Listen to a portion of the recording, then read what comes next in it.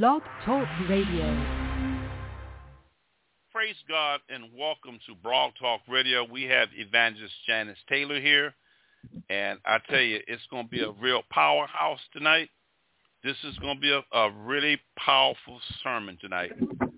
If any of you who are caught up into sexual sins, you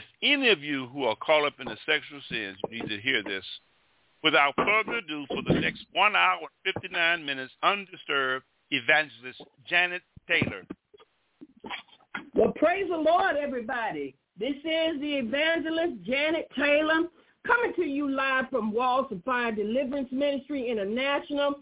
We can be found on the web at www.wallsoffiredeliverancemin.com. Our snail mail address is P.O. Box 1148, Walkertown, North Carolina, 27105.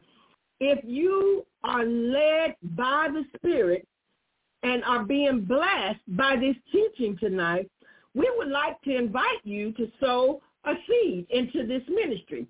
And I want you to know in advance that if you sow, you are sowing into good ground. I am living what I am teaching. So the address to sow is through PayPal or Zelle, and you can use the email address jet245@msn.com.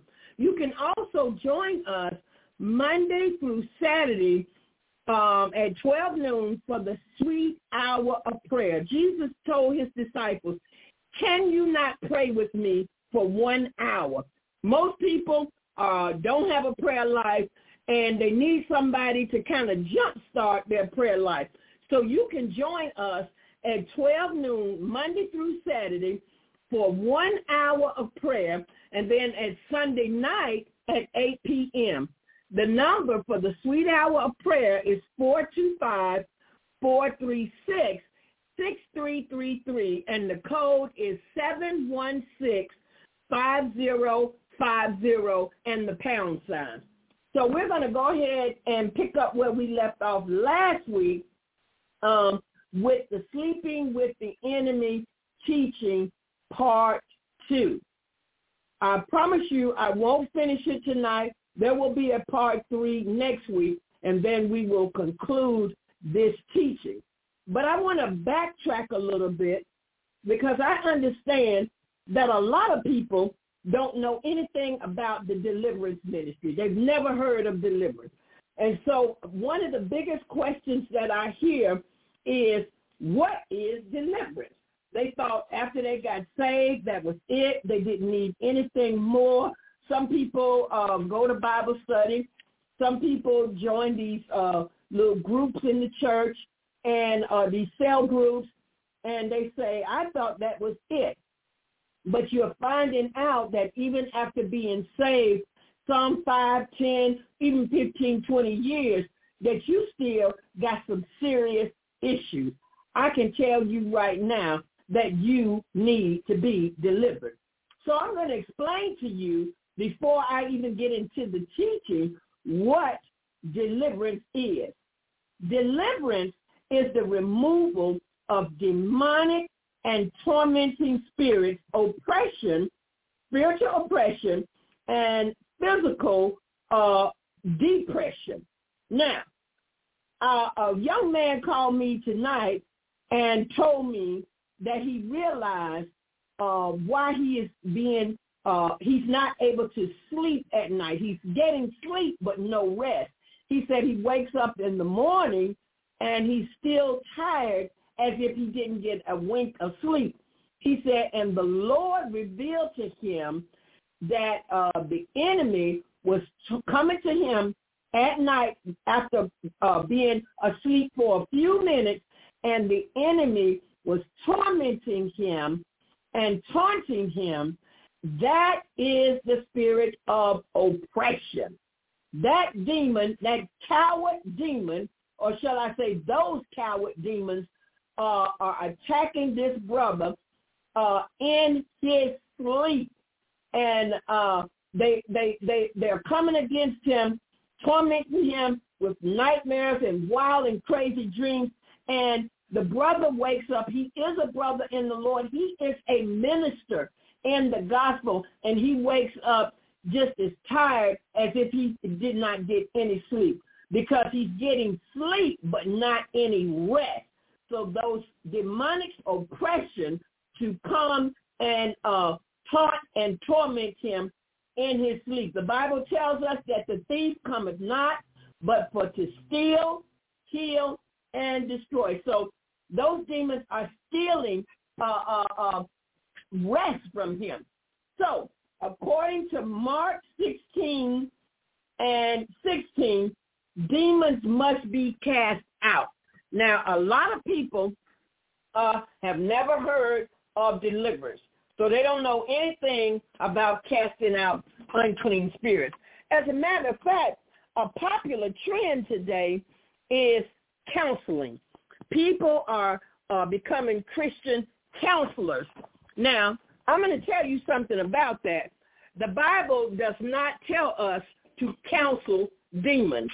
The scriptures tell us to cast them out. And we have been given power and authority, which I talked to you about last week, that power and authority given to us by the Holy Spirit to do just what Jesus said. Jesus would never tell us to do something and then would not give us the power and the authority to do so. So let's look at Mark 16 and 16 to see what the scriptures have to say, because I don't want you to hear me. I want you to hear what the Lord says. He that believeth and is baptized shall be saved, but he that believeth not shall be damned. And these signs shall follow them that believe. In my name, that is in the name of Jesus, they shall cast out devils. They shall speak with new tongues. They shall take up serpents. And if they drink any deadly thing, it shall not hurt them. They shall lay hands on the sick, and they shall recover. So the scriptures clearly speaks of casting out demons. It says nothing about counseling a demon. When people call themselves going to Christian counseling, they're trying to counsel a demonic spirit. A demonic spirit cannot be counseled. It must be cast out. That we need to understand. And a lot of pastors, I'm going to say this, a lot of pastors are unequipped to cast out unclean spirits. They either don't believe what the scripture says, or they are living a sinful life. Now, I'm going to tell you something about that. If you're living in sin, you cannot cast out a demon. Simple as that. You cannot cast out a demon. Now, I'm going to go one step beyond that. You cannot cast out a demon if you are not spirit-filled. If you're not spirit-filled, you cannot cast out a demon. Free man to free a man. I have been to jail many times. I've shared this testimony on this platform many times, how I used to be in and out of jail, in and out of prison. I was a prostitute on crack, and the Lord saved me and delivered me. My deliverance came after my salvation. After I received salvation, that's when God began delivering me from things, from unclean spirits. And the Lord let me know that even though I was saved, I needed to be delivered. I needed to be delivered from all of the unclean spirits that had entered me through sexual immorality. That was the door that I opened. Through drug addiction, that was another door that I opened unknowingly. I did not know these things when I was doing these things. And the Lord let me know after he saved me that I needed to be delivered. When I found out about the deliverance ministry, I wanted to be delivered. and God began the process. Now, I'm going to tell you something. It is a process. All deliverance does not happen overnight. It is a process. So God led me to the scripture, Mark 16, 17, and 18, to let me know about the deliverance ministry.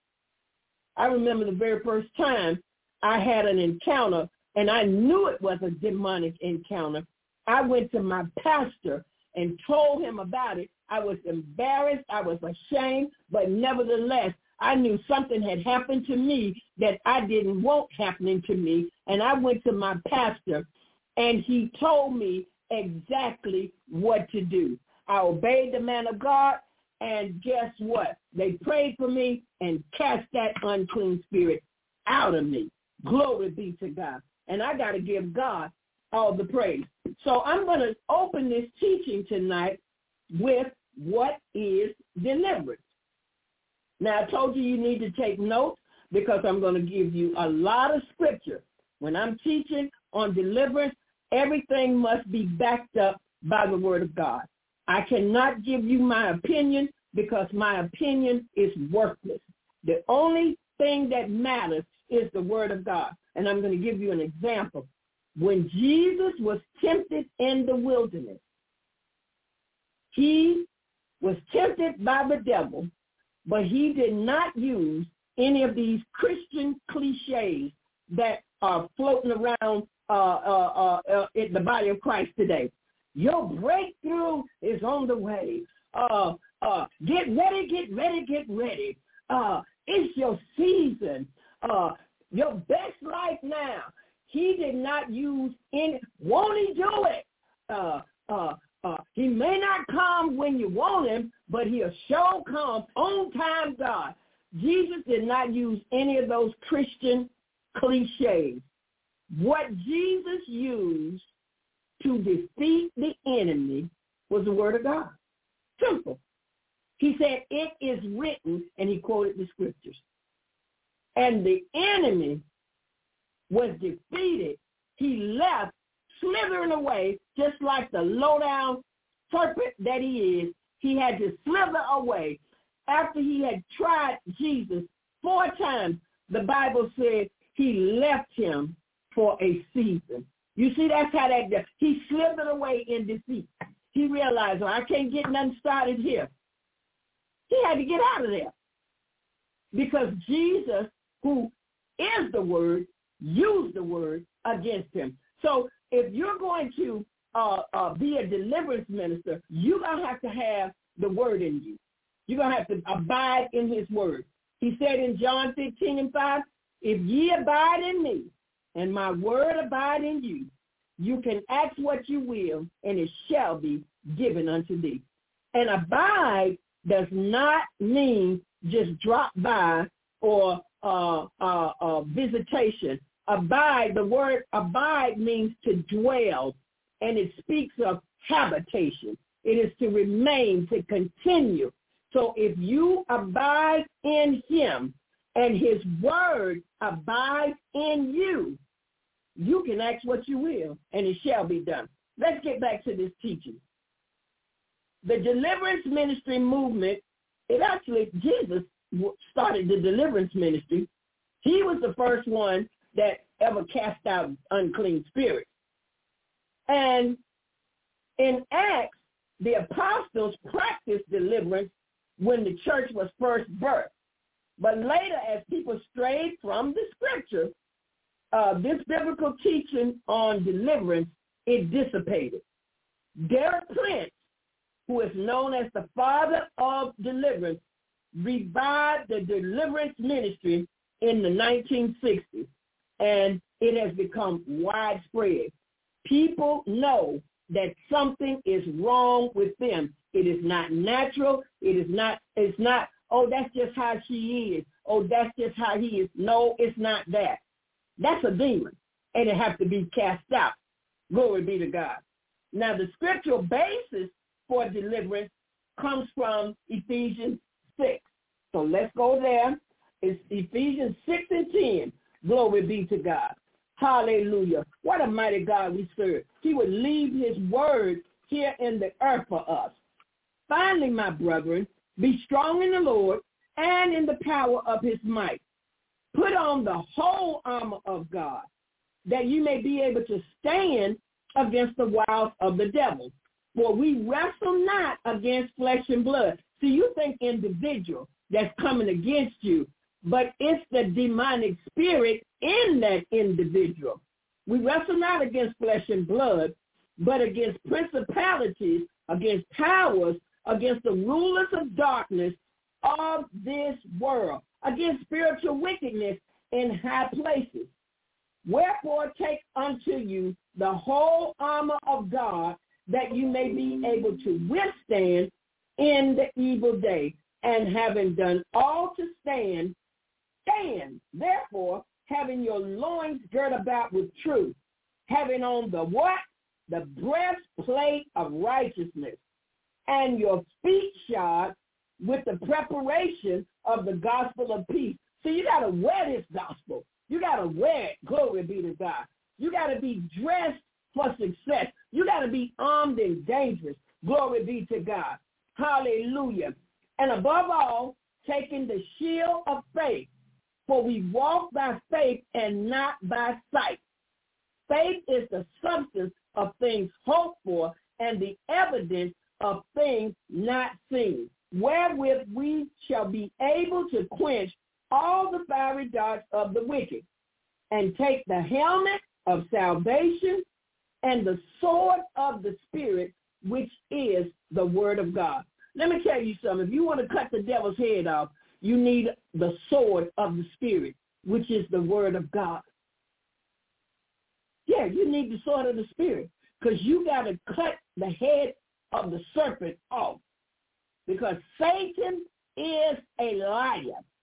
He's going to do three things: steal, kill, and destroy. And he is the father of lies. So if you want to cut his head off, you have got to be full of the word. All right?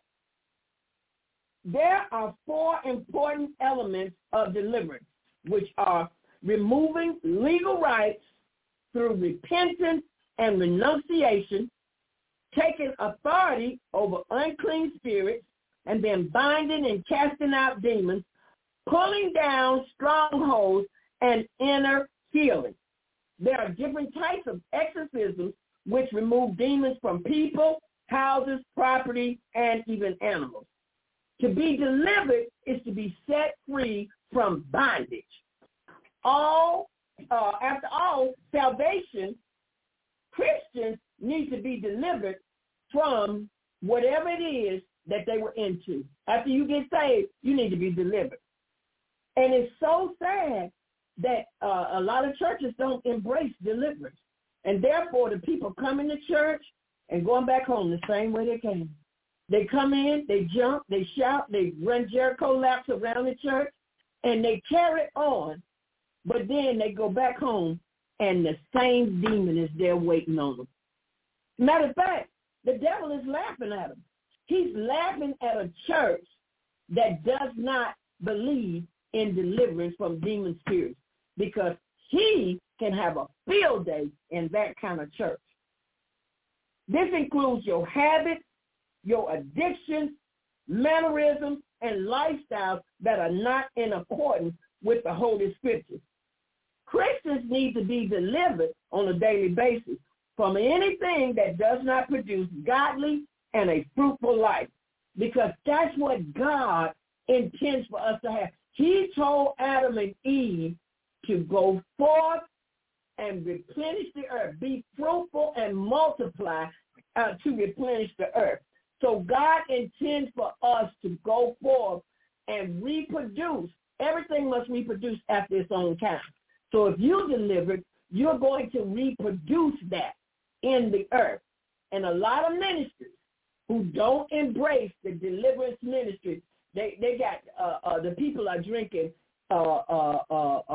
contaminated water and eating stale bread.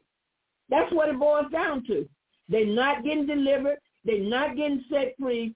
And some people even leave here. They die and leave here with those same habits. And you think, oh, that's just the way he is. No, that's a demon. Now, Jesus' blood paid the price for our salvation. But if you want to be delivered, that's only going to come through activating and utilizing the dynamis power and exousia power of the Holy Ghost. Demons must be cast out. And the only thing that a demon is bound to obey is the word of God. Jesus said this kind comes out but by prayer and fasting. So if you don't want to start praying and fasting, and you find these churches, they never fast and pray, and the church is full of demons. Sometimes it's even in the pastor. Glory be to God.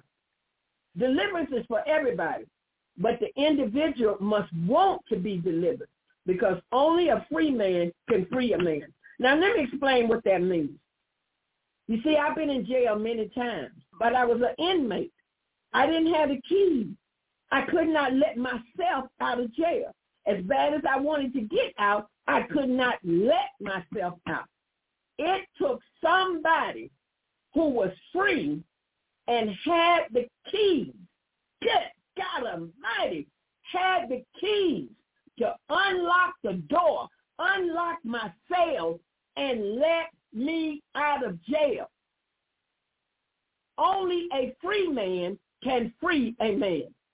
A young man called a couple of weeks ago, wanted to know could he deliver himself. I told him, no, because you're not free. How are you going to cast the devil out of you when you're not free? You see the absurdity. People don't know what to do concerning deliverance. Christians are lazy, and they don't like to pray and fast. They neglect the word of God, and they don't really have a prayer life. Most people, they trying to get it like you do at McDonald's. You know, you pop right in through the drive-thru, and you come out on the other side, bam, you got a burger and fries, and you got a drink, and you got it all in 15 minutes. But let me tell you something, deliverance don't work that way. There is no drive-thru in deliverance. You're going to have to spend some time in a deliverance session, and it can get real ugly. It can get real ugly. So if you're in a hurry, you might as well wait till you got some time. Another thing, people not spending any time in prayer. See, if you're not spending any time in prayer, then you certainly are not fasting. You're not fasting. So you want something quick. You want somebody to wave a magic wand and say, poof, you're delivered. It doesn't work like that. It does not work like that. As a matter of fact, you didn't get messed up overnight, and you're not going to get delivered overnight. And then when a deliverance minister is willing to take the time with you, you want to put that deliverance minister on a time constraint. I'm in a hurry. I got somewhere to be. Well, then you need to go ahead and go where you need to go and be where you need to be. And when you get tired of those demons, then you call us back. Okay? Demons are comfortable in their house, and they don't want to be evicted. So it's going to take a skilled deliverance minister to evict those devils. First of all, the individual, you got to be ready. You got to be ready. You got to be sick and tired of being sick and tired. You got to say, I'm tired of this. I'm not going to live this way anymore. This is it. Now, when you reach that point, you ready to be delivered. But a lot of people are playing with deliverance. You know what they do? They call and say, are you a deliverance minister? Well, you obviously know that. You called my number. Well, I got this problem. You know, a young lady called me one time and told me that she had this problem. And I inquired what it was and everything. And she said that she was a chronic masturbator. She was involved. She was hooked, addicted to pornography. I said, pornography? I thought that was something men were hooked on. And I said, how so? She said she could be at her job and get this urge, and she would go in the bathroom, pull up pornography on her phone, masturbate in the bathroom, and then come out, wash her hands, and go back to work. I was shocked. I had never heard such a thing. So I was talking to her about it, and then before I could even finish, she told me, I need to get on with my ministry. I said, your ministry? She said, yeah. She wanted to work with women with substance abuse issues. I told her, honey, you don't have no ministry. You need to be delivered. She said, well, I talked to an old mother in the church, and she told me I'd be all right. And so I told her, I said, look, honey, you called me. I didn't call you. So you obviously know you need to be delivered. I said, but you cannot lay hands on anybody. You cannot even counsel anybody because you are full of demons. You need to be delivered. She had a lust demon. She couldn't even control it on her job. But she wanted to go and start her ministry. I said, my God, people don't understand. You cannot play with this stuff. You cannot play with this. Those demons will do you worse than they did the 7 sons of Sceva. She's trying to counsel people about drug addiction, and she's full of demons herself. That don't even make any sense. Only a free man can free a man. You must fight for your deliverance. You must declare war against the enemy that is invading your life, your home, your marriage, your ministry, your job, your family, your body, even your finances. You must draw a line of demarcation in the sand and say enough is enough. Now, when you get serious about deliverance, you'll know when you're ready to be delivered. And a real deliverance minister will ask you the right questions. They'll know if you're serious or not. Because a lot of times people call, I think people just want somebody to talk to. Sometimes they just call my number and start asking me questions. Why are you asking me questions? You called me. I didn't call you. So when they are serious about being delivered, people say, well, I'll call you back. I tell them, when you get ready, when you're serious about getting delivered, you call me back. One guy, he called me back 2 weeks later. You know why? Because them demons was whipping up on his head. And he did get serious. Yes, he finally got serious. All right. Spiritual warfare is to fight aggressively against the enemy using the spiritual weapons that God has given us. 2 Corinthians 10, verses 4 and 5 tell us that the weapons of our warfare are not carnal. Now, what does that mean? Because I know you've heard this. You've been in church a while, so I know you've heard that. In other words, we don't use the weapons that we used to use. You know, we used to cuss somebody out when they got on our nerves. We used to slap somebody upside the head. Or some people took a gun and they knew how to make you scatter with a gun. They say, make them dance, make you get out of here with a gun. We don't use those weapons.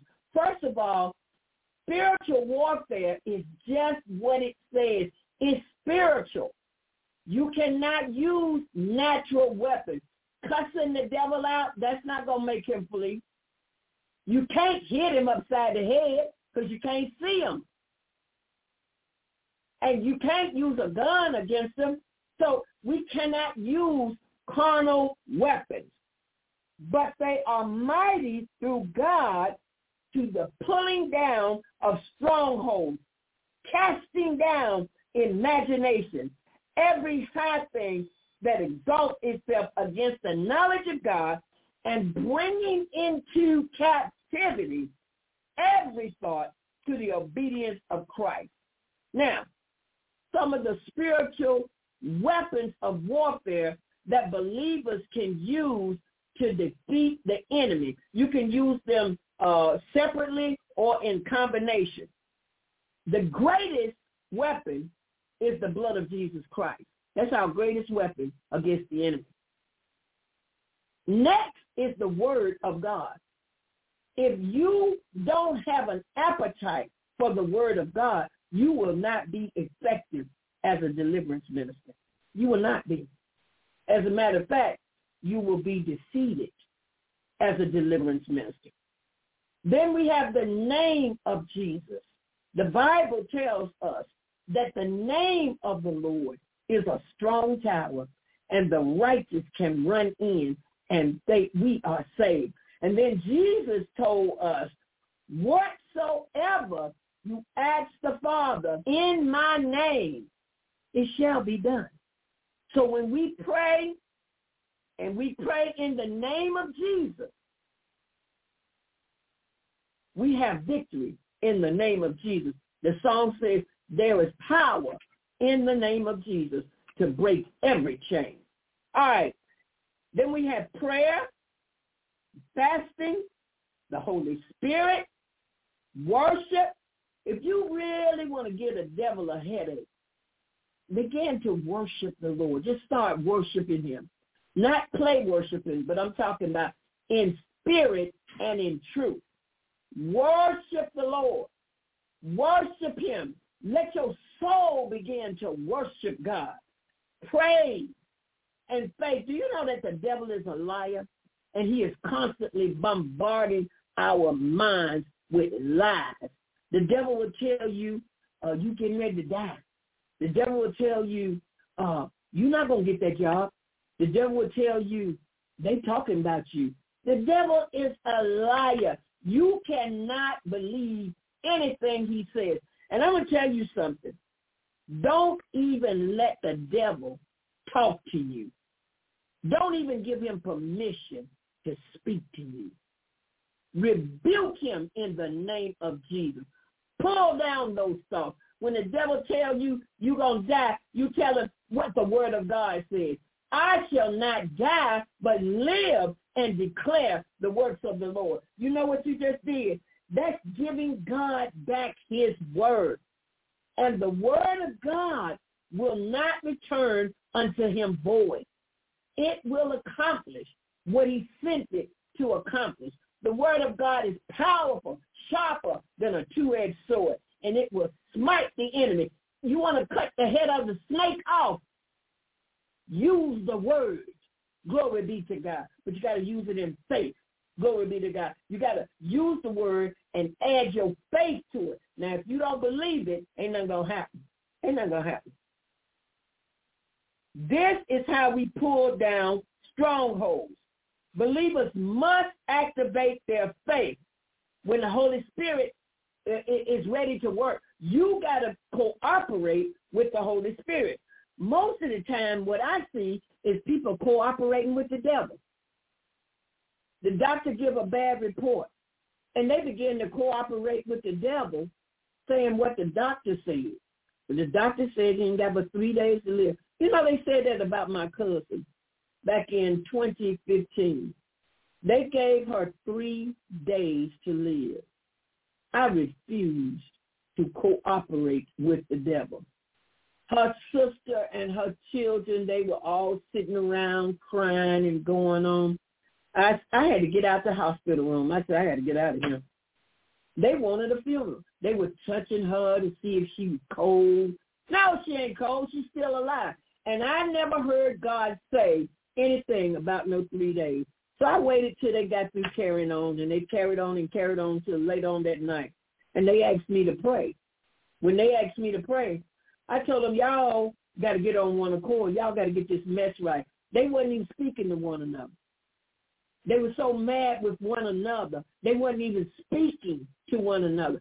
Unforgiveness in their heart. I told them God ain't going to do nothing till y'all get y'all heart right. They repented, and they made up with one another, and then I was able to pray, and God moved. Do you know my cousin lived 7 more years? The doctor said 3 days, but God gave her 7 more years. I'm going to tell you something. Never let a doctor give you a death warrant. Never. Never let a doctor give you a death warrant. Never let a doctor number your days. Never let a doctor number your days. Too many Christians are being defeated because they are not fighting back with the word of God. They're just simply allowing the enemy to attack, and he's violently beating them down. They sit up and say, well, the doctor said I got this. The doctor said I got that. The doctor said I ain't going to make it. Don't tell me what the doctor said. Tell me what the scripture says. What did God say? He was wounded for my transgressions. He was bruised for my iniquity. The chastisement of my peace was upon him, and with his stripes I am healed. See, they ain't got no word in them. That's why they get around these hospital rooms and they get to crying and going on. That's why Jesus put the naysayers out the little girl's room, Talitha Kumi. He put them out. He put all of them out that kept saying that little girl was dead. Jesus said she's just asleep. They laughed him to scorn. He put them out the room. He only let the parents be in it, the mother and the father, and he called that little girl's name and said, arise, and she woke up. And he said, give her something to eat. So you got to put them kind of people out the room. Put them out your situation. Put them out your circumstances, because they will start speaking things that cooperate with the devil.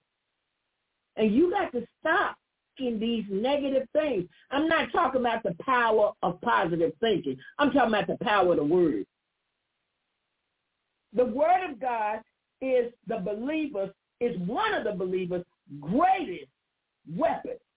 You see, Satan is a cruel, unmerciful, and relentless taskmaster. But we have the word of God, and if we use it, the enemy will be defeated, and we will walk in victory. A believer who is full of the word is a strong Christian. But a believer who don't have no word in him, the devil is laughing at him. In a church that ain't got no word in them, all they can do is hoop and holler and say, ow, all of that crazy stuff. They ain't got no power. They ain't got no power. Can't even cast out a toothache demon. Satan is sitting in there just laughing. Antics. Theatrics. They got the lights, the cameras, and no action, and no power. Let me tell you something. You have to be able to declare, not in my house. And I'm not saying just say that. That's a Christian cliche. I'm saying you got to get to that point where you say, I'm not having this. You have to command the devil to leave. Jesus knew the word of God because he was the word of God. And the devil, he gave him the word each time he tried to tempt him with something. And the Bible says the devil departed from him for a season. I want to use this analogy about the Christian that's full of the word and the Christian that ain't got no word in them. It's like this. You got two pit bulls and you put them in a fence together and they get in a fight. Which one you think gonna win? It's real easy. The one you feed. So the Christian that's full of the word, that's been feeding his soul, feeding his spirit with the word of God, that Christian is a strong Christian. He don't fall to pieces every time somebody says something. That Christian knows how to take things to the Lord in prayer. But you got this Christian over here, always watching TV, always on the phone, always playing video games, ain't never got no time for the word, always gossiping, always gorging on food, ain't never fasting, ain't never praying. That Christian is a weak Christian. And the devil is weighing them out. Every time they turn around, it's one thing right after another. You see, When Satan strikes, your flesh is going to respond. But Jesus already told us that there is no good thing in the flesh. So if you feed your spirit all day with the word of God, worshiping, praying, and fasting, and praising God, when the enemy attacks, the spirit is going to win because that's what you've been feeding all day. Jesus defeated Satan with the word of God, and he said, it is written. John 6:63 says, my word is spirit and life. The word of God will win the battle every time. And I'm going to tell you something. You say, well, we got the word. You can't run and grab your Bible in the heat of the battle. You got to have the word in you. And some people, they ain't got no word in them. They don't even know Jesus wept. You got to be full of the word. You got to be full of the word. This is why Joshua was told to meditate on the word of God day and night. Be strong and of a good courage. He said, don't look to the left and don't look to the right, because God promised him. He said, I'm with you and I will be with you wherever you go. And he said, wherever the sole of your foot tread, Joshua, I have already given it unto you. I've already given you that land. So when Joshua saw the children of Anak and they were giants, Joshua was not moved by that because he had a word from God. You see, God is not a man that he should lie, neither the son of man that he should repent. God is not going to tell you everywhere that the sole of your foot shall tread, I have already given it unto you. And then when you see these giants in the land, God going to duck out on you. He's going out the back. No, God don't do that. God already knew them giants was in the land. But he gave you a word, and the word is everywhere that the sole of your foot tread, I've already given it unto you. That means I don't care if the giant is in my land. When I get there, they got to get out. It's just like the job. I don't care who's sitting in my seat. When I get there, they got to go. I told the Lord when I went to college, I was getting my bachelor's degree, and they had offered me a scholarship. So I applied for it, and I got a letter in the mail, said I did not get the scholarship, but I was number 12 on the waiting list. You know what I told God? I said, God, that just means you got to bump 12 people so I can get this scholarship. 2 weeks later, I got another letter. They said, we are proud to let you know that you have received this scholarship. I said, God, I thank you. So he did what I asked him to do. I asked him to bump 12 people that was on that list. And guess what? He bumped all 12 of them, and I got the scholarship. I couldn't fall to pieces just because they sent me a letter in the mail. That first letter was Satan. That was his lie. He wanted me to tuck tail and run. He wanted me to give up. He wanted me to say, well, I tried. No, I told God, well, you just got to bump 12 people so I can get this scholarship. I walked by faith and not by sight. 2 weeks later, I got the scholarship. What if I had quit? What if I had given up? What if I had said, well, this letter said, I wouldn't be who I am today. But I had faith enough to stand on what God told me. So I got the scholarship. All right, let's keep moving. Prayer plus fasting plus the word plus worship equals warfare. I'm going to say it again. Prayer plus fasting plus the word plus worship equals warfare. Glory be to God. Hallelujah. And the curse causeless shall not come. That's Proverbs 26:2. Ye shall know that I have not done without cause all that I have done. Ezekiel 14:23. All right, let's get started here. The enemy, we know that we have an enemy. Most people don't know nothing about him, though. They don't know who he is. And you can't even fight if you don't know that you got an enemy. A lot of times people get betrayed because they didn't know this certain individual was really their enemy. That's why you got to have spiritual discernment.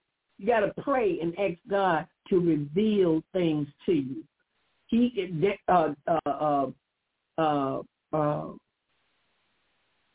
David said he is the revealer of secrets. Daniel said he is the revealer of secrets. So let's look at this. An enemy is one who harbors hatred or malicious intent toward another. He is one who opposes or works actively against a person or cause.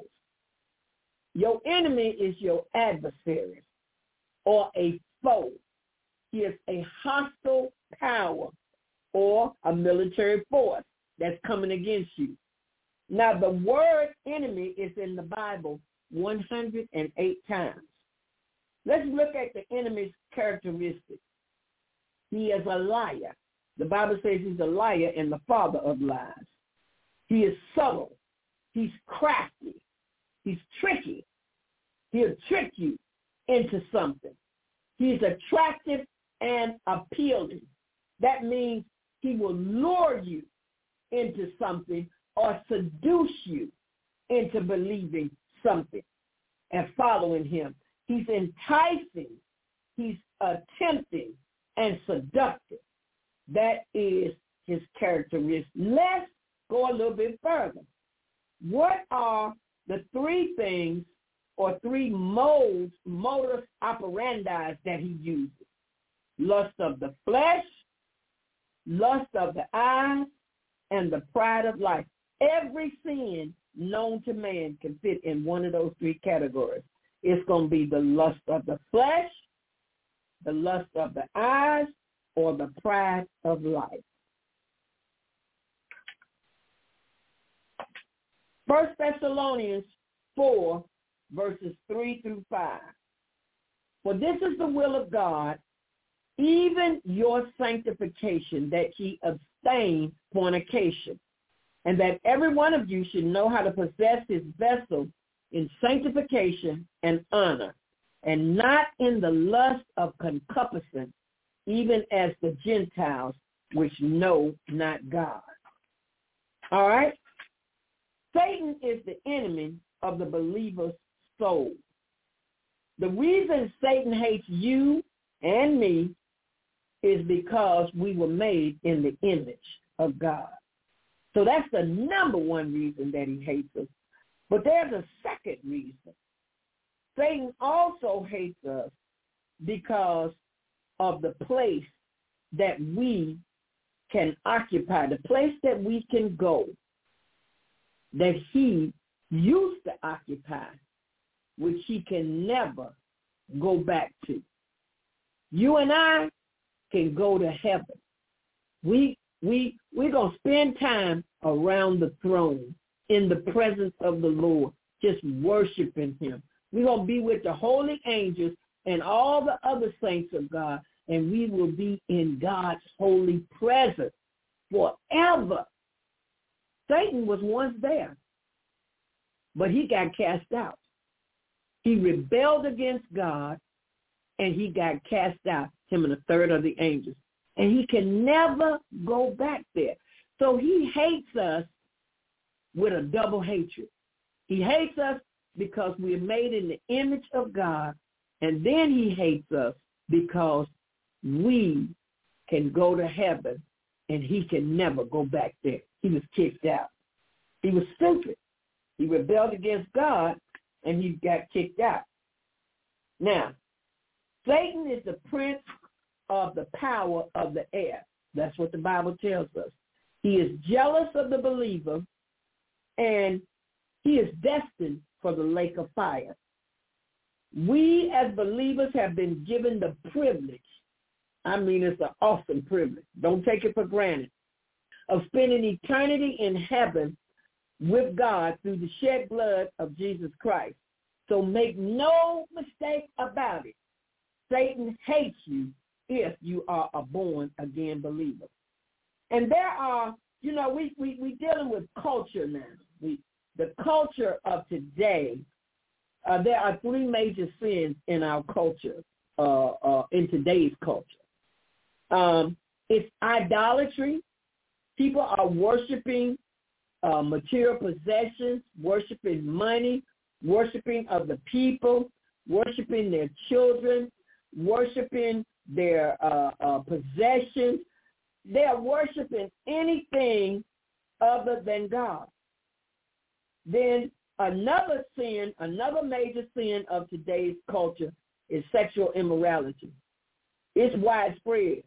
And we know it's widespread because of abortion. The abortion rate has skyrocketed. And then there is the other sin of murder. Spirit of murder has been unleashed. Every day, every day, every day, every day, every day, somebody is being murdered. Satan has turned up the heat. He is using sex, money, and music and idolatry to infiltrate the church and trap believers. Now, we got to learn how to see sin from God's perspective. Sin is nothing but rebellion and selfish. Sin screams, I want it, I want it, I want it. According to the word, sin is death. The Bible says all have sinned and come short of the glory of God. But the wages of sin is death. Sin brings death. It causes death, both naturally and spiritually. Sin will separate the believer from God. And the enemy is still whispering in man's ear, hath God seen it? The soul that sinneth, it shall die. That's Ezekiel 18:4 and verse 20. Romans 8:13 says, if you live after the flesh, you shall die. Sin is death.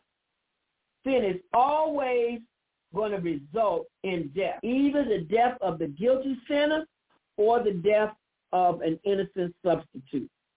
Christ has already paid the penalty for sin. There's no more sacrifice for sin. Now, when God sees sexual sin, he sees it as rotting and putrefying flesh. Sexual sin is the only sin that a man commits in his body against his own body. Sexual sin is associated with idol worship. In ancient times, nations were known for their idol worship and were heavily involved in sexual sin. Many worship these idols because they believed that they could produce fertility. They thought they were fertility gods. Asherah, that's found in Ezekiel 8:5, was a sex goddess. And women worshipped her because they believed she could give them power to conceive. I talked to you all last week about the Midianites who worshiped Baal Peor. And that was, Baal Peor is a false god that reversed the order of God to women worship.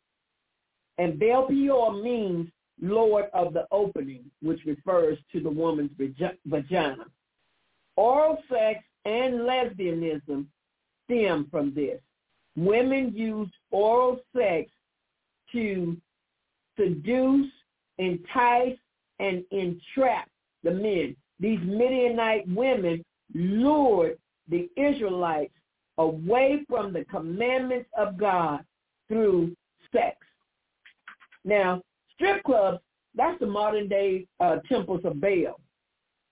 And the strippers dance around a pole, which symbolizes the penis. And the Midianite women erected their poles with their idol on the pole and danced sensuously. They danced into the Israelite men into a frenzy. And today's stripper represents the temple prostitute. All right. I told you about Flo Rida. I told you about Lil Kim's video. Let me tell you something. I want to talk to you, give you an example of someone that was brought down through sexual sin. First of all, you need to know that you can't witness to nobody if you're sleeping with them. You can't tell nobody about Jesus if you're sleeping with them. They will not hear you. They will not believe you because they say it's not even working for you. So you have to get delivered from sexual sin to be able to witness to people.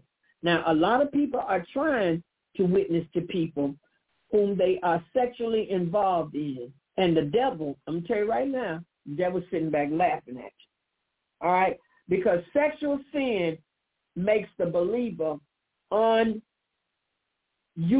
to God. God can't use you if you're in sexual sin. Samson, he was engaged in sexual sin with Delilah. And she was a seductress. And through fornication, she brought him down. The Bible says in Judges chapter 16 and verse 19, and she made him sleep on her knees. Delilah seduced Samson and rendered him completely. He was so weak, he was weaker than water. When the Philistines came in upon him, he couldn't even fight because, first of all, she had weakened him through sexual immorality, but also they had cut off his hair, so he lost his power. He was anointed by God to be the last judge of Israel, but Samson had not surrendered his flesh to God, and he sinned against God. He disobeyed what God told him to do. Now, the devil knew his weakness, and that was the very thing that he used against him. Samson's weakness was women, and that's what the devil used against him. Now, the devil knows your weakness too. I'm going to tell you how he knows. You've already told him. Most of the time, people sit up and tell the devil everything he needs to know about them. See, the devil is not omniscient or omnipresent like God. The devil only knows what you tell him. So when you sit up and say, yeah, I like this, and I like it like that, oh, the devil's listening. He's listening. Samson fell short of God's holy standards by marrying a Philistine woman, consorting with a prostitute in Gaza, and then finally shacking up and fornicating with Delilah. Now, what that Philistine woman could not do, and the prostitute in Gaza could not do, the devil launched a missile at Samson when he sent Delilah. And the name Delilah, I did some research on it, means to suck or sap the life out of. That's a Python spirit. Yeah, that's the spirit of Python. The spirit of Python is in the church today. It's a snake. It's a serpentine spirit, and it is constricting. It squeezes and chokes the life out of its victim and makes it very difficult. So the more you try to get out of that python's grip, the tighter he squeezes until he squeezes the very air. He'll crush your lungs. He'll crush your ribs and suffocate you that way. That spirit is at work in the church today, and it is suffocating the life out of the church and the people of God. And that spirit is operating. It's the spirit of Python. Glory be to God. So I want to just briefly touch on that spirit of Python. We see the first place we see it is in Acts chapter 16. Now, let's look at that. I'm glad you asked me, because that's where we first see that Python spirit, in Acts chapter 16. Glory be to God. Hallelujah. Thank you, Lord. And the Bible tells us about her. Acts chapter 16, and she's in the beginning of the chapter. Okay. This woman made money for her owner. So I'm gonna talk about this, starting at verse 16. And it came to pass, as we went to prayer, a certain damsel possessed with a spirit of divination met us, which brought her masters much gain by soothsaying. There it is right there. The same followed Paul and us and cried, saying, these men are the servants of the Most High God, which show us the way of salvation. And this she did many days. Now watch this spirit. She followed after Paul and the men that were with him, and she said seductive things about them. In other words, flattery. She had a lying tongue of flattery. She said, these men are the servants of the Most High God, which show us the way of salvation. Now, she told the truth, but look at what she was doing. She did this many days following behind them. She was operating in that spirit of Python. She was trying to get them in her grip, glory be to God. And she operated in the spirit of divination. Divination in the Greek, the word means puthon, which is where Python comes from. From Putho, the seat of the famous oracle, was located a Python, by analogy with the supposed diviner, inspiration, soothsaying, or witchcraft. So what is divination? Divination is the art of obtaining secret knowledge, especially of the future, is a pagan counterpart of prophecy. It's not genuine prophecy. All right? Now look at Numbers 22:7. And the elders of Moab and the elders of Midian departed with the rewards of divination in their hands. To divine is soothsaying, is to use soothsaying. And the Bible says something about that, Deuteronomy 18:10. It says, there shall not be found among you any that maketh his son or daughter to pass through the fire, or that useth divination, or an observer of the times, or an enchanter, or a witch. So the spirit of Python is the inspiration. It is the source of witchcraft and divination. And in this town, they worship this goddess Diana, and we know all about that. But this slave girl was possessed with the spirit of Python, which is why she did this every day, crying after Paul and them. And she was telling the truth that these were the men of God, but it is the manner that she operated in and where she got this knowledge from. She got it through divination. All right? Now, Delilah seduced Samson both spiritually and naturally. She used her body to break him down mentally and physically, but she also seduced him into telling all her secrets, all his secrets. She operated in the spirit of divination. She seduced him. She sucked the life out of him. She rendered him powerless. He was weak as water. Delilah employed her sexual power to lure, entice, trap, and then devour this mighty man of God, like a spider lures a fly into its web. This is what this damsel was doing in Acts chapter 16. She was trying to lure Paul and the men of God into her web, and they wouldn't have it. Paul turned around and cast that spirit out of her.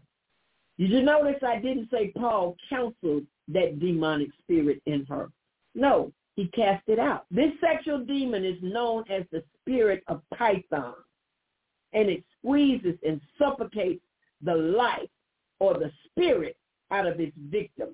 It slowly kills, and then it devours its victim. The church today is being squeezed and suffocated because the spirit of Python is sucking the life out of her right now. Yeah, the spirit of Python is in the church. If you watch what's going on, you'll see it operating. You'll see it operating in the church. I saw this spirit in a dream, and I actually saw this python. I saw it. I saw a huge gray python at my sister's front door. Yeah, I saw this spirit.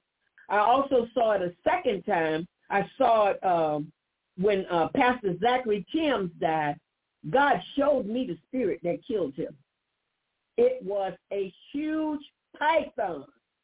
He was wrestling with it, and it metamorphosed into a cobra. The thing was, first of all, it was a tiny little red snake. Then it changed into a great big old python, and it had a cobra's head and long fangs. And I saw that spirit kill that man of God. I saw it. God showed it to me. I fell on my knees. I said, God, search me. You see, these things are real. But we got so many church folk that don't believe in demons, don't believe in deliverance, don't believe in the spirit world. And the devil is having a field day with you. Your pastor can't cast out a demon. Your assistant pastor can't cast out. The deacons can't cast. Can't nobody in there cast out a demon. You know why? Because they full of demons. Full of demons. Full of lust demons. There's so much sexual sin in the church right now. It's unbelievable. If it were not for the intercessors, those that are standing in the gap for the church, who could stand? Who could stand? God destroyed 26,000. He allowed fiery serpents to bite the children. He allowed a plague to come and destroyed 26,000 Israelites because they got involved in sexual sin. God does not take sexual sin lightly among his people. The world can do whatever the world wants to do, but God expects his people to be ye holy, for he is holy. And when Delilah finished with Samson, they bound him in chains, which symbolized he was enslaved, and they put out his eyes, which also meant that the light had been taken away. And that meant that the glory of God had departed from him, which was the spirit of Ichabod. When these two things happened, Samson's death was inevitable. How can the believer see without the light? Leviticus 6:13 says the light in the temple must never go out. The light in the temple had to burn perpetually. And in so many churches, there's so much darkness. Samson was playing with fire and he got burnt. To the believer who is dabbling in sexual sin, I want to give you a warning. You are playing with fire. And the word of God says, can a man take fire into his bosom and his clothes not be burnt?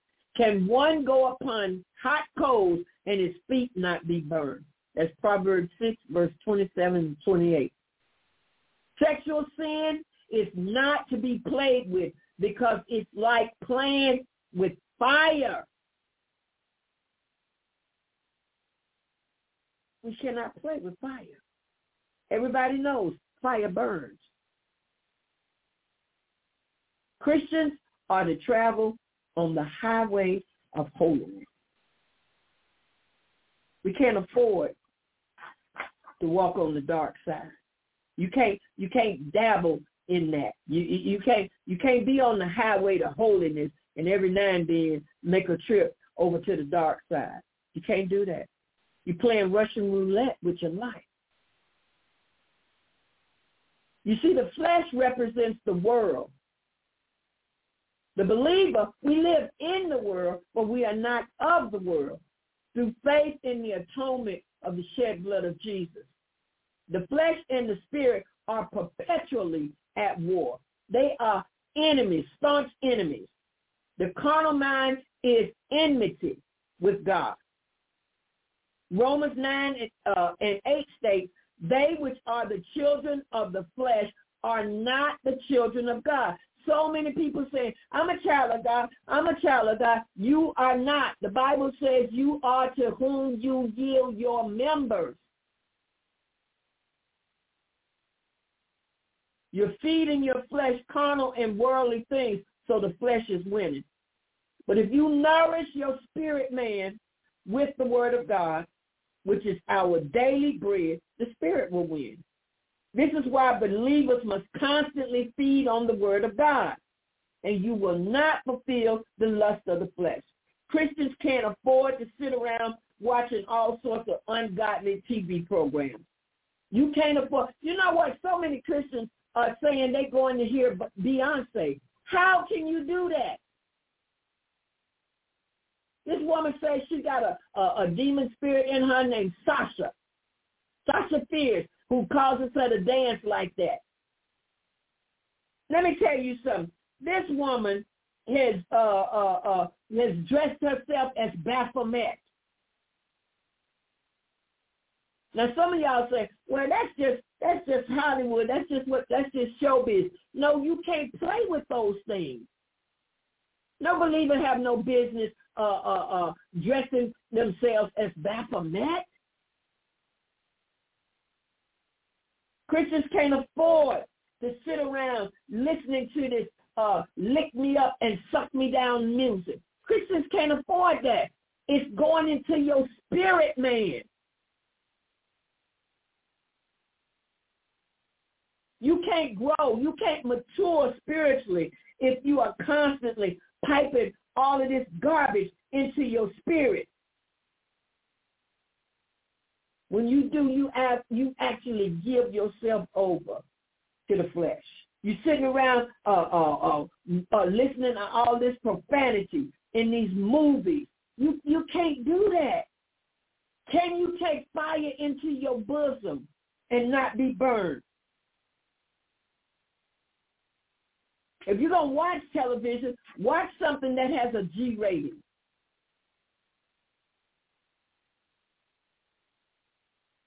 In most cases, television, computers, and cell phones are what's distracting us from the things of God. You can't even spend time in the Word because you spend more time on Facebook and on Snapchat and Instagram. So when do you have time for the Word? Beyonce, listen to this, y'all. Beyonce has a song on her new Lemonade CD in which she states, I plugged my menses with pages from the Holy Book. That is blasphemous. You know what she's saying? She used the pages of the Bible while she was on her menstrual cycle, and she used that to catch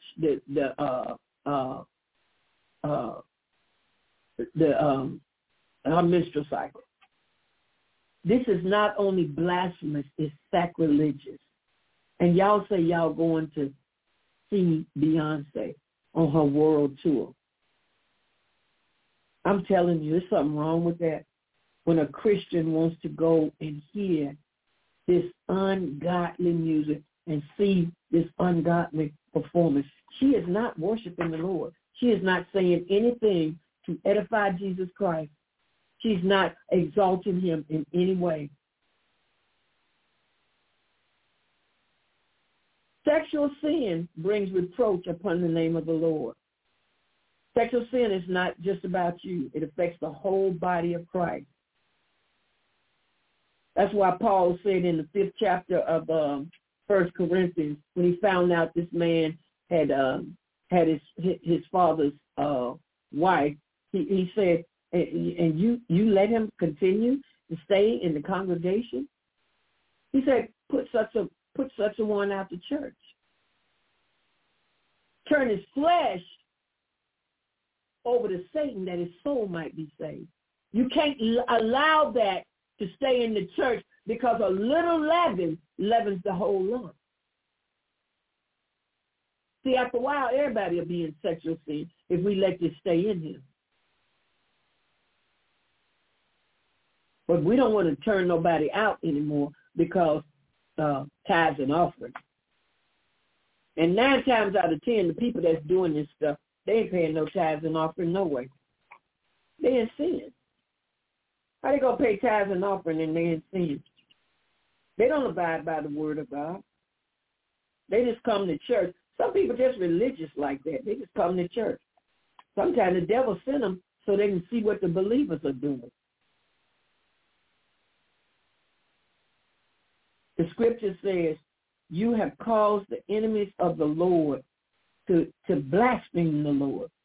See, when people do these things and they bring reproach upon the name of the Lord, they cause God's enemies to blaspheme his holy name. Succumbing to sexual sin can cause you to forfeit your divine purpose. Sex must not rule or govern a believer. It says, let not sin therefore reign in your mortal body, that ye should obey it in the lust thereof. Neither yield your members as instruments of unrighteousness unto sin, but yield yourselves unto God as those that are alive from the dead, and your members as instruments of righteousness unto God. When David was in sin, God sent a prophet to him. You better beware when God sends you a prophet. So I want to share a few terms with you tonight before I close, and then we will resume this teaching on next week. We'll pick up for part 3. We've covered quite a lot tonight. So I want to go over a couple of terms and definitions with you. A covenant. A covenant is a legal and binding agreement. The purpose for a covenant is protection. Covenants cannot be broken except through death, and all covenants are cut in blood. Covenants are not to be entered into lightly. God honors covenants. The salt covenant is one covenant that symbolizes the eternal covenant relationship between the believer and God. The salt covenant is indissoluble. God designed the marriage covenant to be between one man with one woman. Marriage is a very serious thing.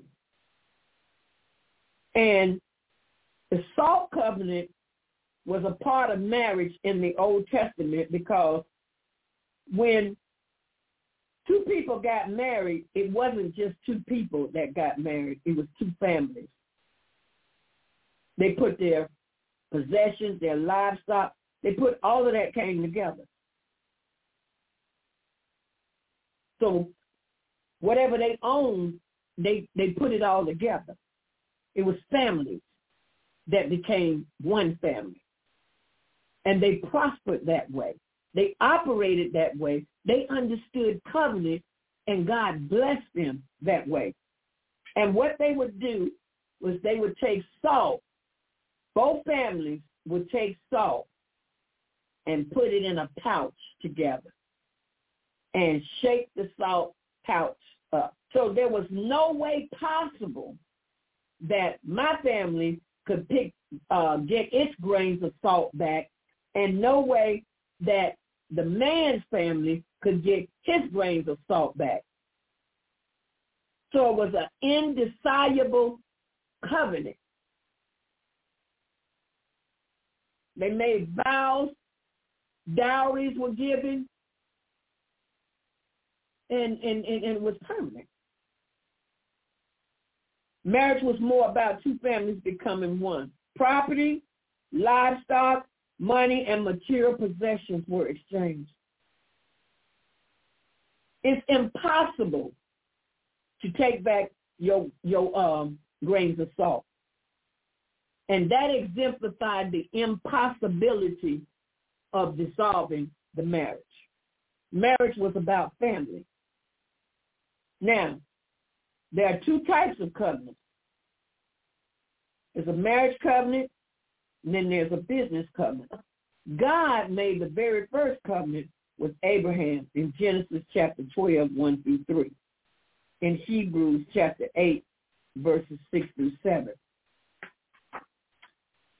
Boundaries. God's boundaries. Marriage was the only provision that God made for sex.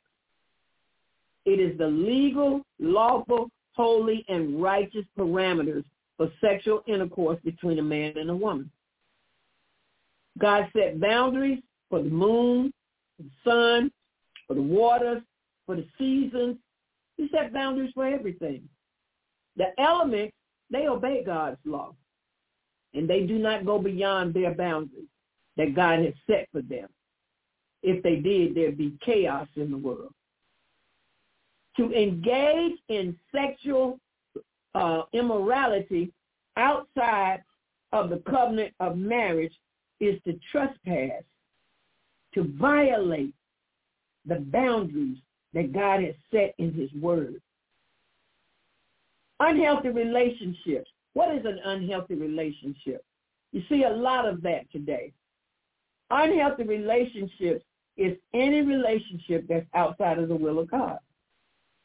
It is negative in nature. It does not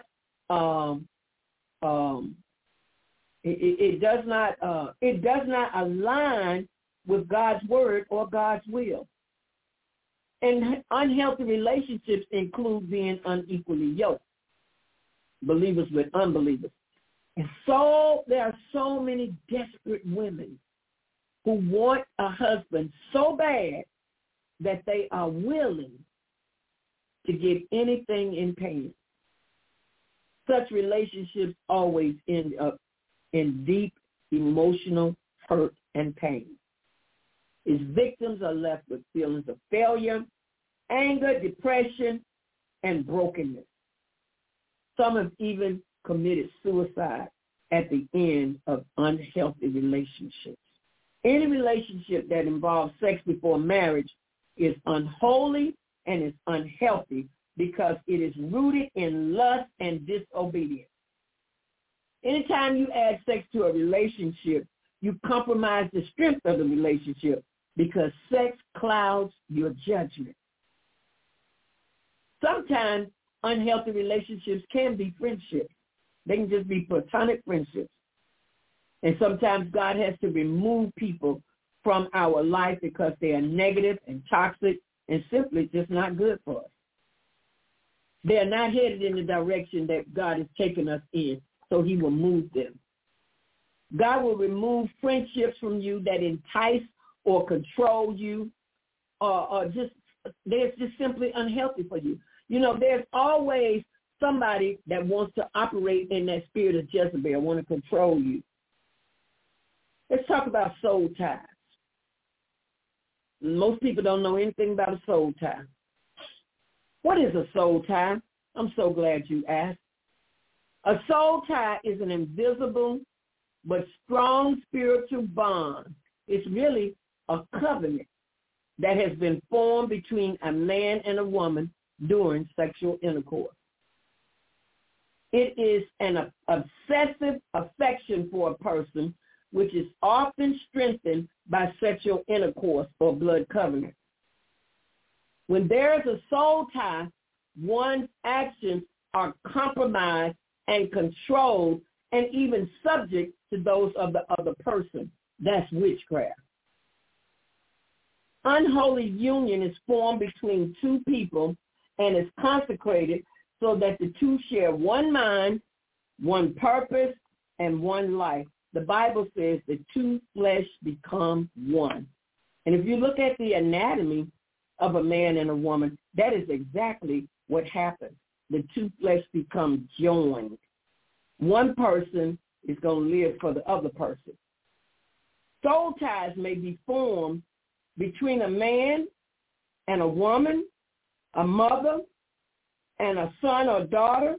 That's called the Olympus complex. And most of the time you'll see it between a mother and her son. That's when a woman is using her son to, it's misplaced affection.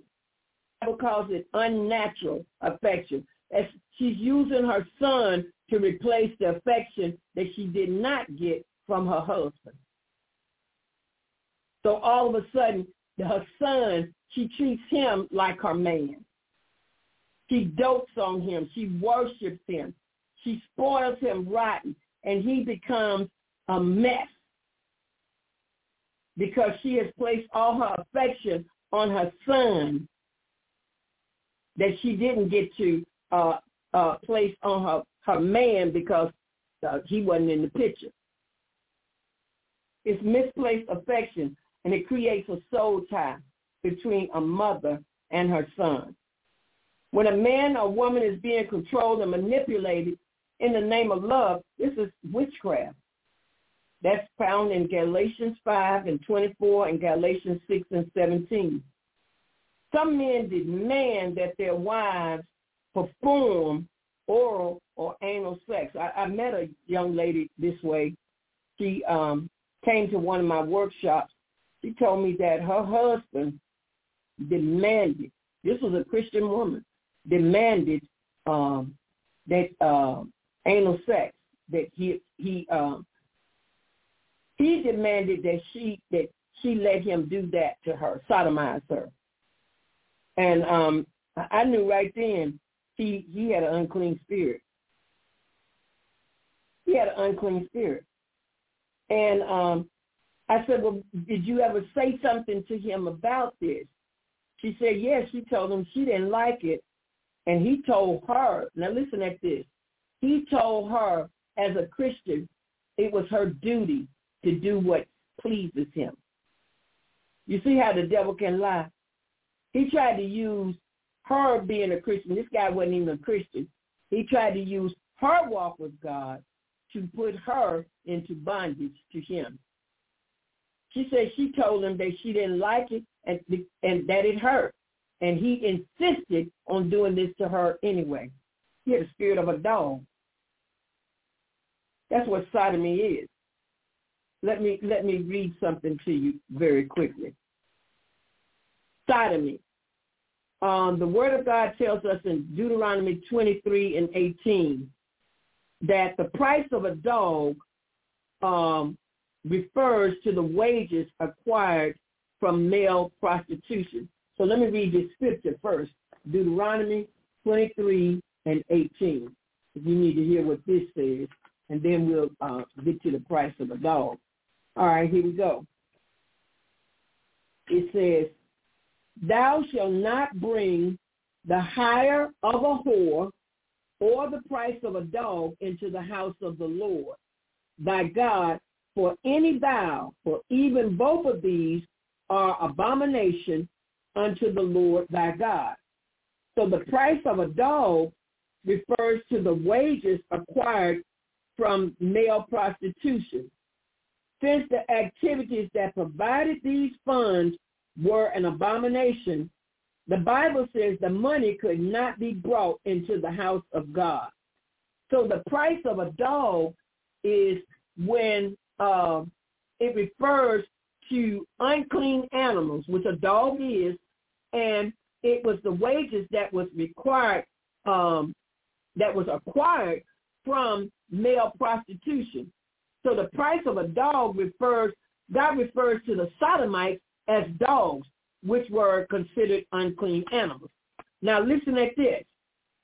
Sodomy is sexual intercourse involving anal or oral copulation. Sodomy is generally anal and oral sex between people or sexual activity between a person and a non-human animal, which is bestiality. All right? Sodomy is anal or oral sex, and in most countries, it's a criminal offense.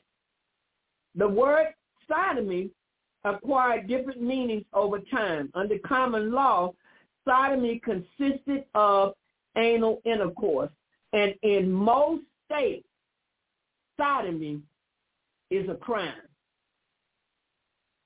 Traditionally, courts and statutes refer to it as a crime against nature or as copulation against the order of nature. The crime of sodomy in the United States was classified as a felony. Medical definition of sodomy, it is anal or oral copulation with a member of the opposite sex or copulation with an animal. Sodomy refers to sexual intercourse that is not the union of the genital organs of a man and a woman. The term is most frequently applied to anal intercourse. Sodomy is a crime against nature, and any or various forms of sexual acts regarded as perverted, especially anal intercourse or anal or sexual intercourse with an animal. Sodomy, anal or oral copulation with a member of the same or opposite sex, particularly that which with an animal. So God said that the price of a dog should not be bought into the temple. This is what God said.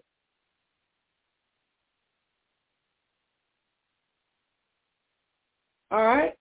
So this is when men demand oral sex or anal sex, this is sodomy. And God prohibits Christians from engaging in this ungodly activity.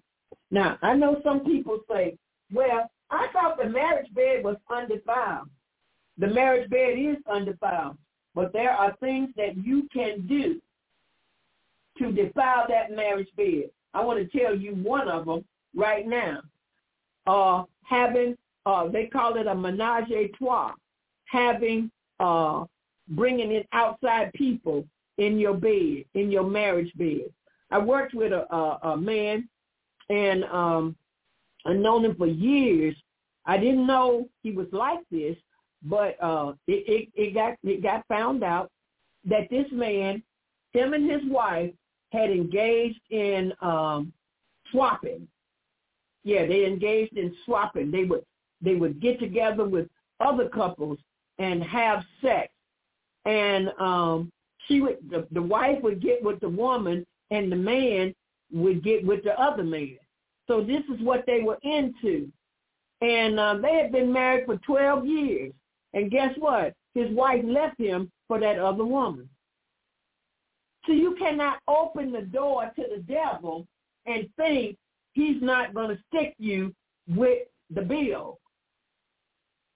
Yeah, that busted up their marriage. And then it turned around. He was a sheriff.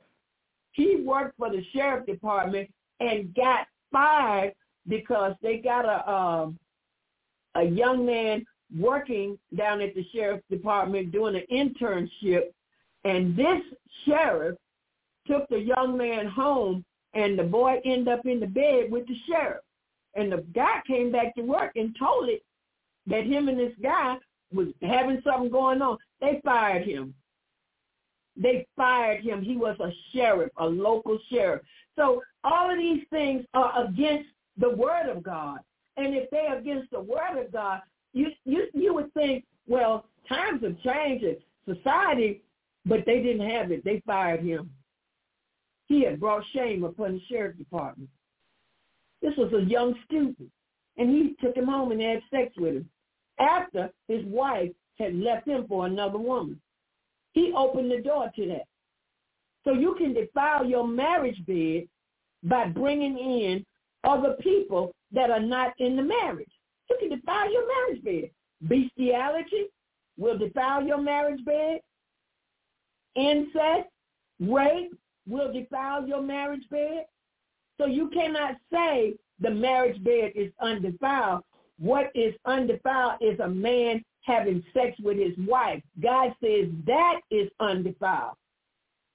But there are many things you can bring in that bed. Pornography, looking at pornography, that will defile your marriage bed. I know somebody don't like this tonight, but I'm teaching it because it's the truth. Bringing in outside equipment and tools, bringing in all those gadgets, that will defile your marriage bed. So you can't do those things. Christians have no business engaging in those things. Watching pornography. Christians have no business engaging in those things. All right, we're going to move on. I want to recommend some books to you tonight. I read some books. I actually met this person. I met Dr. Rebecca Brown. I met her in New York. Then she came to North Carolina. She and I went to lunch together. She wrote this book called He Came to Set the Captives Free. She wrote Prepare for War, and she wrote Unbroken Curses.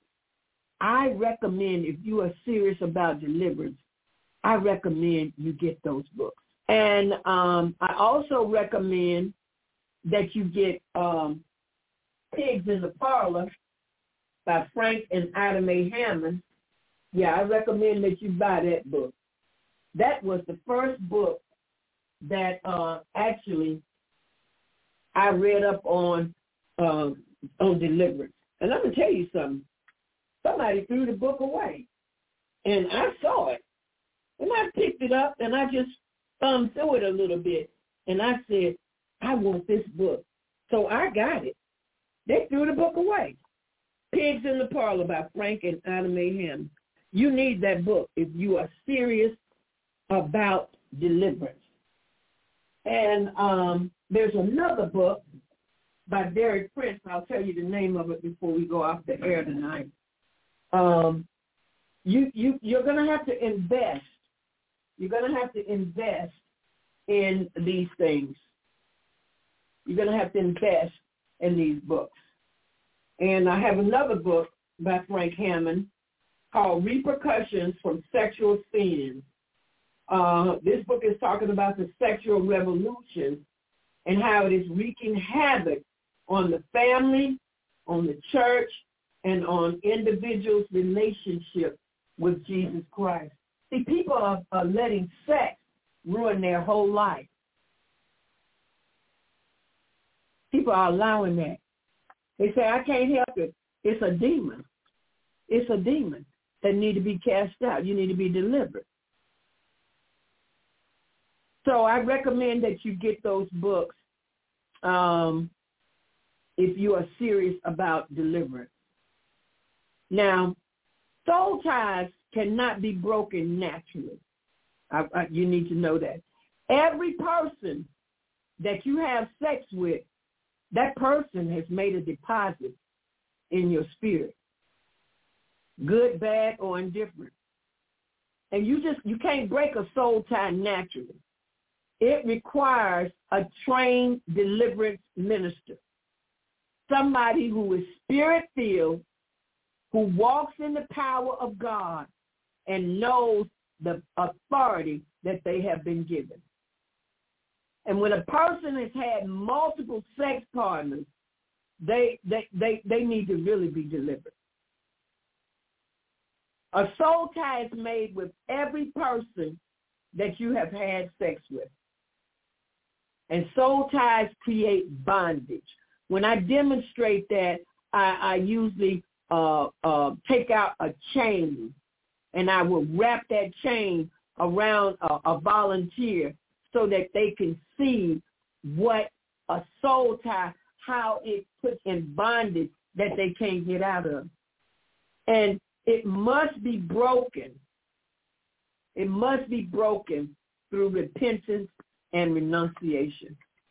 And you have to have a skilled, trained deliverance minister.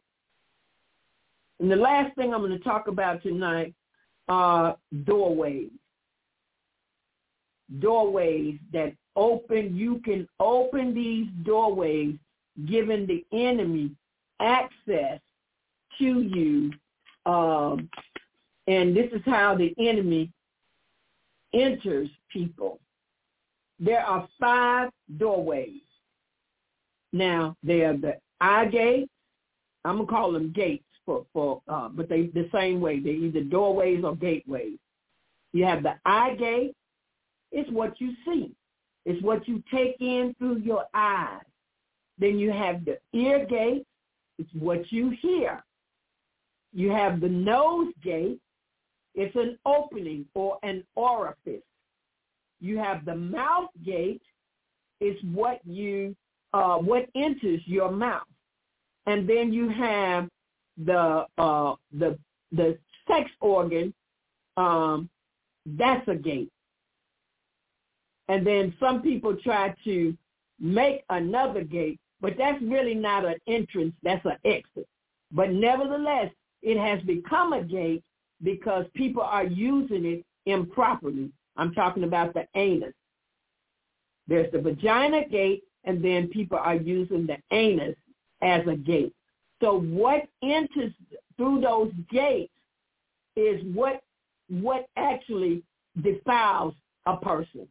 Yeah, what you let in those gates. Television, ungodly music, unhealthy relationships. Let's look at 2 Corinthians chapter 6, verses 14 through 18. Thank you, Lord. Hallelujah. Thank you, Lord. 2 Corinthians chapter 6. All right, here we go. Be ye not unequally yoked together with unbelievers. For what fellowship have righteousness with unrighteousness? And what communion have light with darkness? And what concord have Christ with Belial? Or what part hath he that believeth with an infidel? And what agreement hath the temple of God with idols? For ye are the temple of the living God. As God has said, I will dwell in them and walk in them, and I will be their God, and they shall be my people. Wherefore, come out from among them, and be ye separate the Lord, and touch not the unclean things, and I will receive you. Glory be to God in the highest. So you see, this includes abandonment, death, rejection, physical and sexual abuse, all of these childhood traumatic experiences, all of these are gateways that the enemy comes through. A lot of stuff that happened to us as children is what causes the enemy. That's how the enemy got in. Maybe you were molested as a child. Maybe somebody fondled you. Maybe you were abused, actually sexually abused. Ever it is, those were doorways or gateways that the enemy came through. Maybe you saw something that you shouldn't have seen. That's a gateway. That's a gateway. And a lot of children are seeing these sex scenes on television today. Parents are letting these children watch television unescorted, and so these kids are watching all sorts of stuff on TV in their room behind a closed door.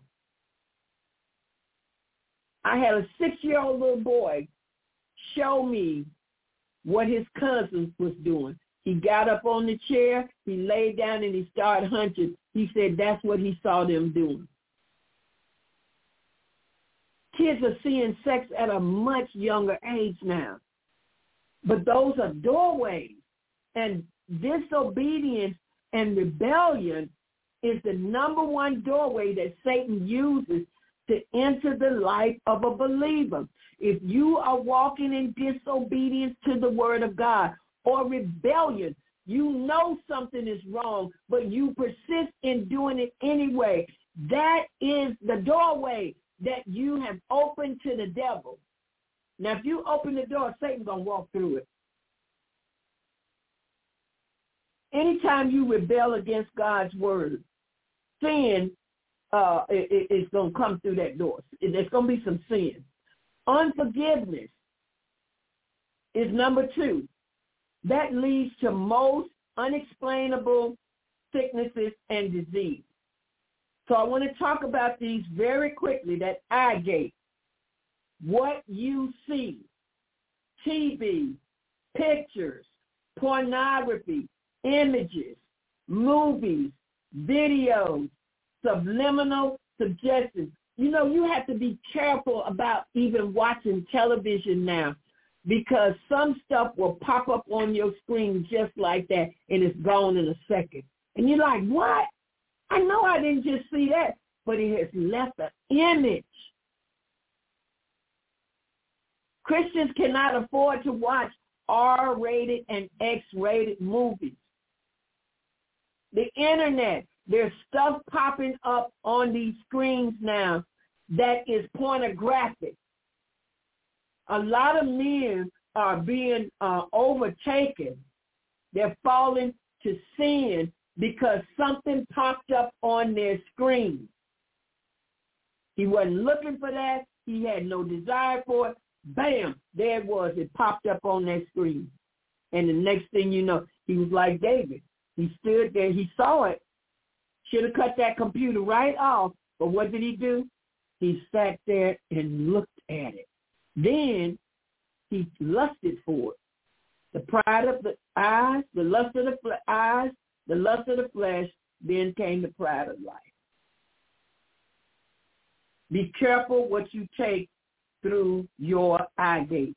Parents, be careful what you let your children watch on television. Ungodly, I don't care how funny it is. Now, I'm going to give you an example. A lot of people let their children watch Tyler Perry movies where he's playing the part of a woman, Madea.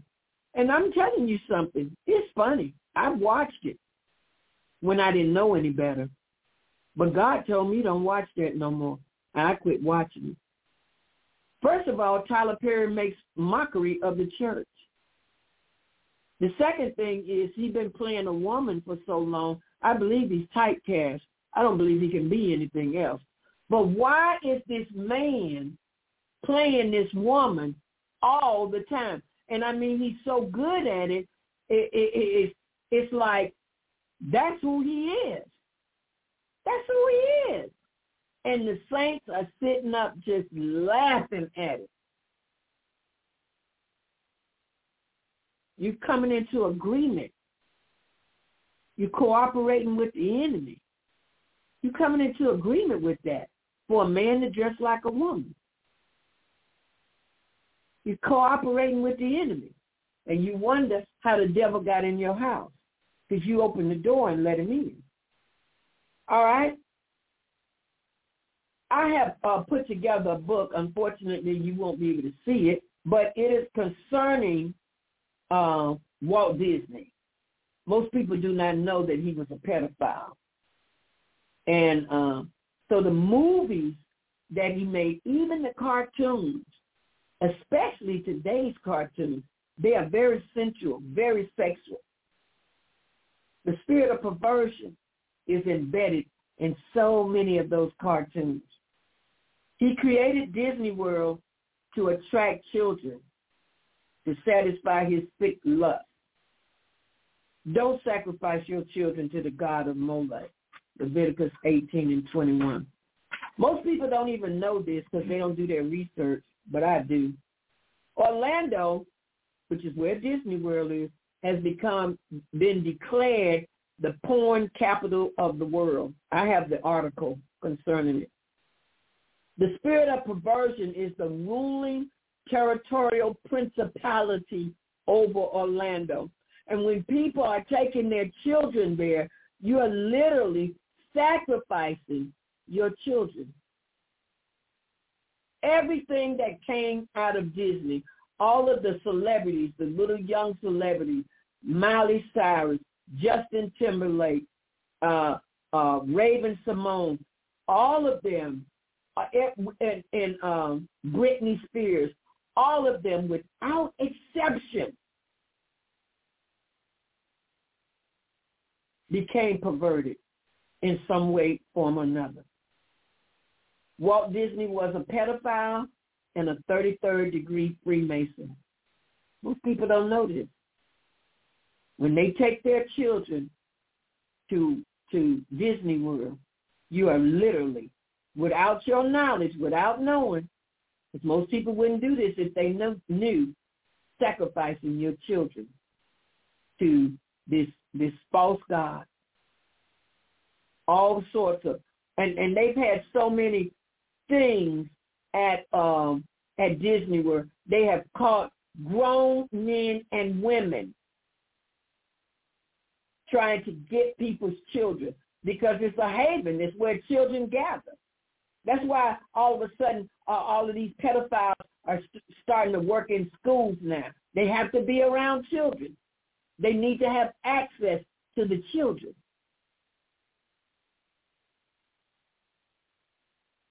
Parents, wake up. Pray about these things.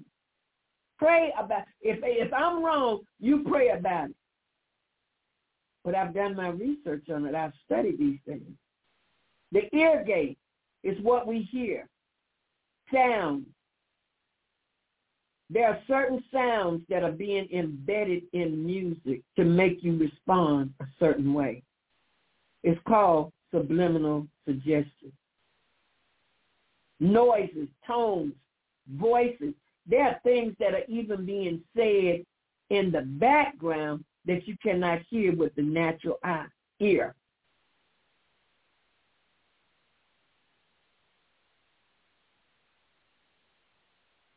The mouth gate. Let me go back to this ear gate. People are listening to this ungodly rap music. And Christians think it's okay. It's just a song. They pumping something in your spirit. Who was it that interviewed one of these rap groups? And he said how they get so high. So they smoke so much weed and they get so high and they listen to this music. He said afterwards they could go and kill their own mother after they finish. Because they pumped that stuff into them. They just pumped it, just piped it in their ear. All right, let's look at this mouth gate. It's what goes into your mouth. Drugs, food, drink, poisonous chemicals. Nicotine is a chemical. And most people who think vaping is not as bad as cigarettes, vaping is worse. And the federal government had to admit that. Yet they still sell the vapes. But you have been warned. Vaping is 10 times worse than cigarette smoking. Have you seen how much smoke comes out of that thing? I saw somebody vaping one time. It looked like Puff the Magic Dragon. It was so much smoke. That's got to be 10 times worse than smoking a cigarette. Unauthorized objects, body parts and body fluids, saliva, blood, gossip, cursing. What comes out of your mouth through one of the other gates? Because the Bible says, out of the abundance of the heart, the mouth speaks. The nose gate. What goes in your nose? Drugs, smoke, chemicals, vapors. That's a gate. That's a gate. That's a gate. It's an opening. It's one of the orifices of the body. What you put in that gate. What are you allowing in your gate? The sexual organs. What are you allowing through your vagina or anus? Bodily fluid, drugs, chemicals, objects, food. Some people even use animals.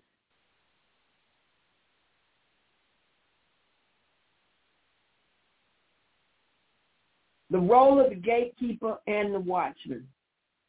Gates open and close to lock things in or to keep things out. The gatekeeper is the Holy Spirit and the Word of God. And I'm going to close with this. The watchman says, Son of man, I have made you a watchman for the people of Israel. So hear the word that I speak and give them warning from me. That's Ezekiel 3:17.